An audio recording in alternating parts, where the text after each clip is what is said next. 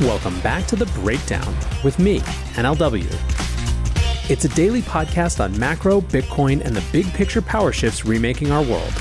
The Breakdown is sponsored by Nexo.io, Chainalysis, and FTX, and produced and distributed by CoinDesk. What's going on, guys? It is Saturday, July 30th, and that means it's time for the weekly recap. Before we get into that, however, if you are enjoying The Breakdown, please go subscribe to it, give it a rating, give it a review, or if you want to dig deeper into the conversation, come join us on the Breakers Discord. You can find the link in the show notes or go to bit.ly/breakdownpod. Also, a disclosure as always, in addition to them being a sponsor of the show, I also work with FTX. Now, the theme that I want to explore on this weekly recap and the lens that I want to view the events of the week through is the potential for more volatility ahead. Right now, markets are in the midst of a bear relief rally. At least that's what it appears like to me. Ryan Detrick, the chief market strategist at Carson Group, tweeted yesterday, "As of now, the S&P 500 is up 3.8% on the day of the Fed hike yesterday and the following day today. Going back to 1970 Bloomberg data, this is the best two-day rally ever after a hike. Was the Fed hawkish, dovish? Bottom line is the market seems to be comfortable with it." Now, Bitcoin and crypto are still in the green as well, with Bitcoin above $24,000 at the time of this recording. Part of it may be an interpretation of the Fed news this week, but part of it may also be that June was an especially bad month, and we needed some sort of reversion. June, you'll remember, was the worst month for Bitcoin ever in terms of price. The Nasdaq was also down significantly, 8% on the month.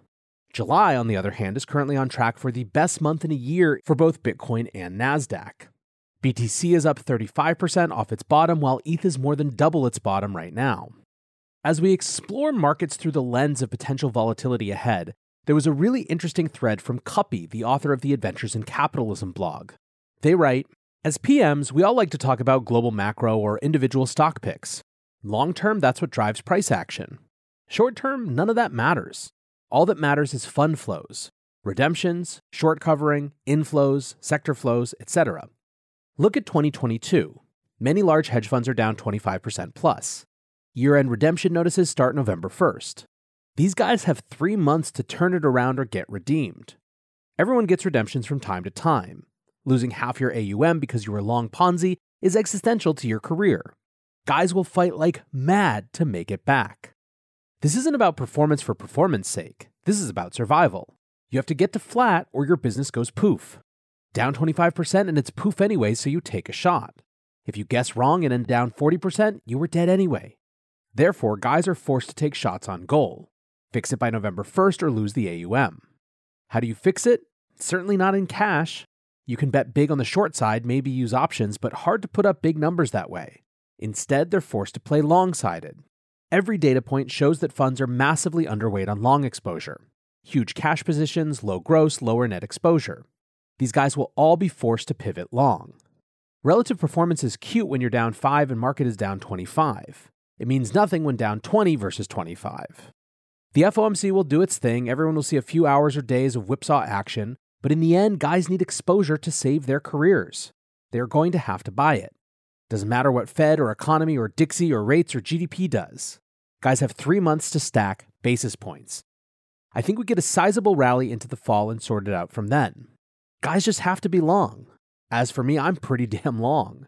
Have highest exposure since the bottom in March 2020. Laid into GDP-sensitive assets in late June. Felt so confident that I'm on vacation, ... Good businesses haven't been this cheap except February 2009 and March 2020. Difference is that those times were scary. Now isn't scary. We may have a recession. Shrug emoji, shrug emoji. Who cares about recession? You don't buy amazing companies for the next quarter or 3. You buy them because of long-term compounding. When they give away great businesses this cheap, you simply stack them and ignore the next question. They will eventually be valued on stabilized numbers. Ponzi was the last bubble. This cycle, guys need cash flow. Anyway, we all like to talk about stuff that makes us look smart, macro, FX, single stocks, etc. That's fine and good. We don't talk enough about who's screwed and has 100 days to save his career. Cornered animals do crazy things. Now, this strikes me as extremely interesting. The argument pretty clearly is that there is a small window for money managers to prove themselves before a withdrawal period begins, and sitting in cash ain't going to do it. Now take this and apply it to crypto. On Wednesday, after the post-FOMC rally, Alex Kruger wrote, "Today's upward move so large, crypto funds who missed it must now be praying for Amazon or Apple to report horrible earnings tomorrow or for a negative GDP print to load the dip. Hard for a crypto fund to explain to its LPs it missed the Ethereum merge trade because of concerns about the macro." Now, of course, this isn't the only narrative about markets out there. Reuters wrote, "Analysis. Investors gauge U.S. stocks rebound. Suckers rally or market bottom." Zero Hedge writes, "Goldman explains why it's not buying this, quote, most hated rally." Benny Adler, a trader at Goldman Sachs, writes, "In this tape, it currently takes a whole lot more bad news to make the market go down than it takes good news to make the market go up." So effectively, Adler and people like him are arguing that this is just pent-up energy and hopium, which could be totally true. However, even if that is the case, in the short term, there's a lot of ways this could make things fairly weird. Remember, late summer, August in particular, is historically one of the thinnest periods of liquidity. There's just less market activity happening.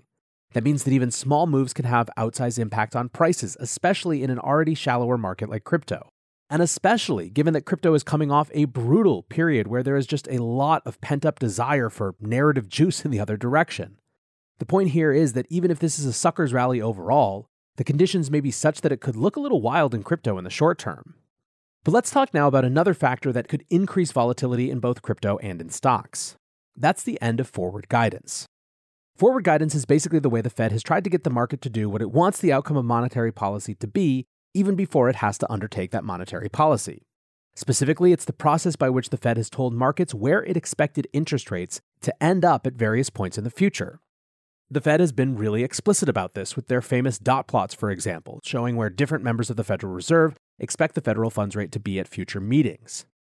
This was a way of managing expectations, but it also brought with it some amount of constraint.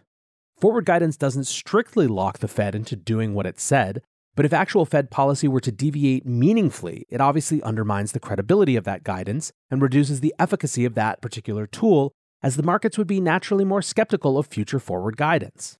On July 26th, the day before the FOMC meeting, the Fed teased a shift away from forward guidance via Nick Timiraos, the Wall Street Journal reporter who is often seen as being effectively a direct line to Fed thinking. Nick wrote, "Some analysts question whether the cost of the Fed's forward guidance, which risks locking policymakers into a course of action they may later find unappealing, outweigh any benefits now because of high uncertainty over the inflation and rate outlook." In times like these, security of your assets should be your number one priority. If you want to offset risk as much as possible and still stay in crypto, you need a trusted partner by your side. Nexo is a security-first company that manages risk by relying on mechanisms such as over-collateralization, real-time auditing, and insurance on custodial assets. Learn more about Nexo's reliable business model and start your crypto journey at nexo.io. That's nexo.io.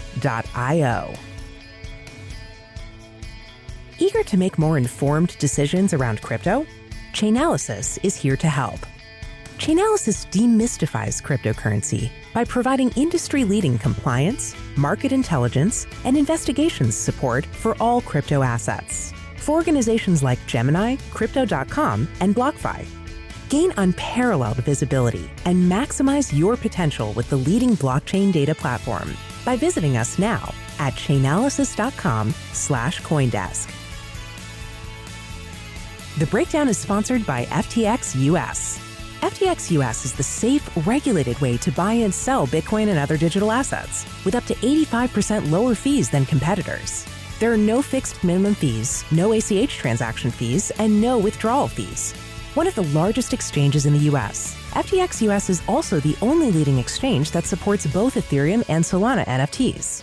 When you trade NFTs on FTX, you pay no gas fees. Download the FTX app today and use referral code BREAKDOWN to support the show.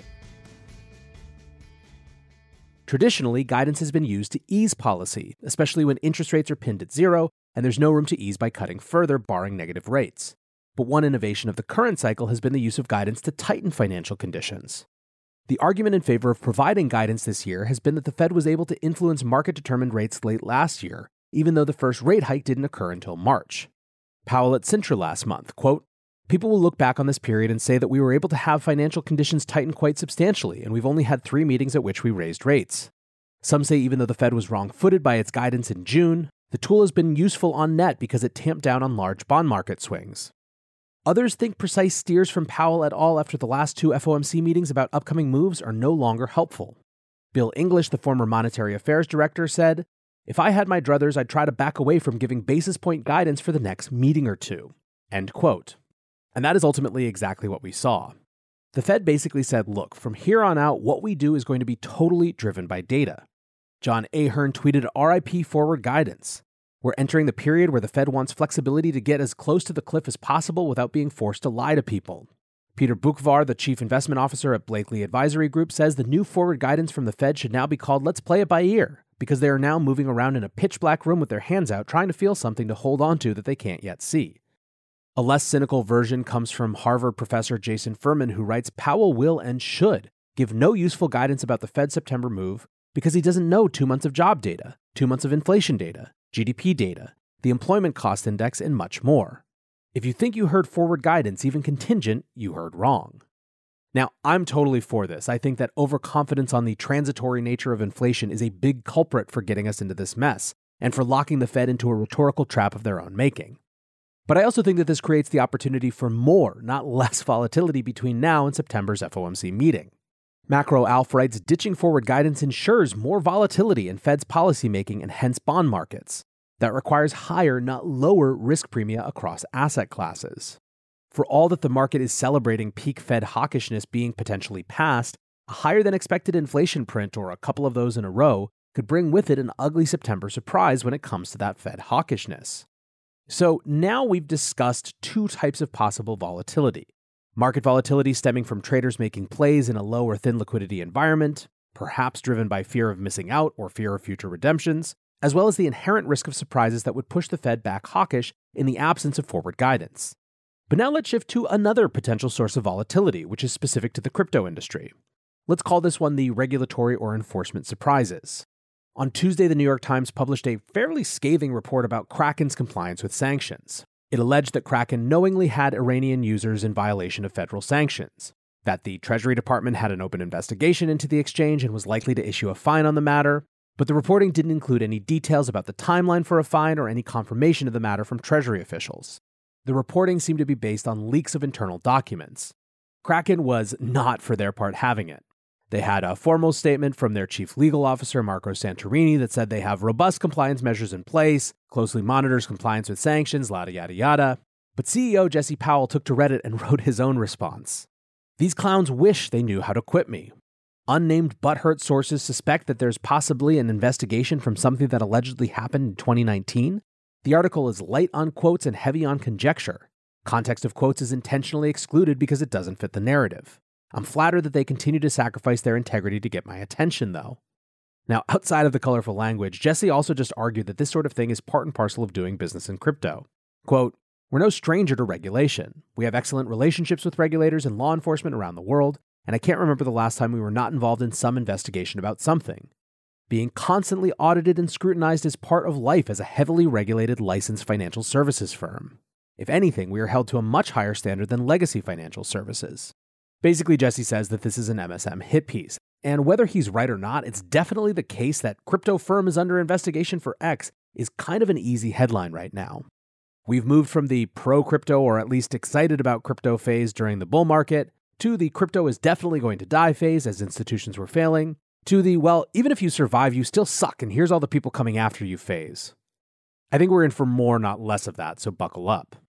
Speaking of, we also heard this week that Coinbase is actually under SEC scrutiny around whether they listed securities.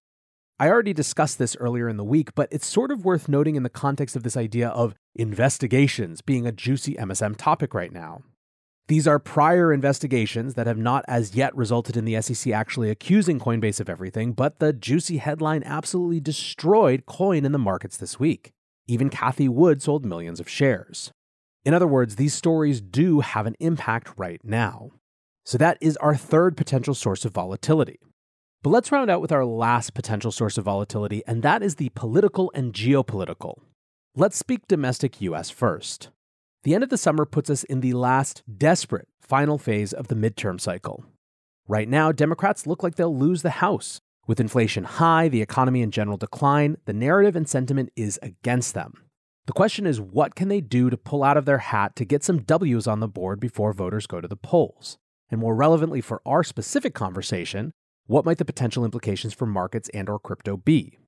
As we've seen with past bills like the Infrastructure Act, crypto can randomly end up being collateral damage. There's nothing necessarily in the works right now that seems like it would affect us, but you never know. It is definitely the case that there are machinations afoot for the Dems to try to pull off something interesting.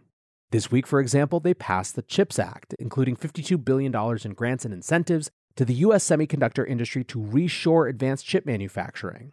There was also the surprise announcement of a slimmed-down version of the Build Back Better fiscal spending package, which is now called the Inflation Reduction Act.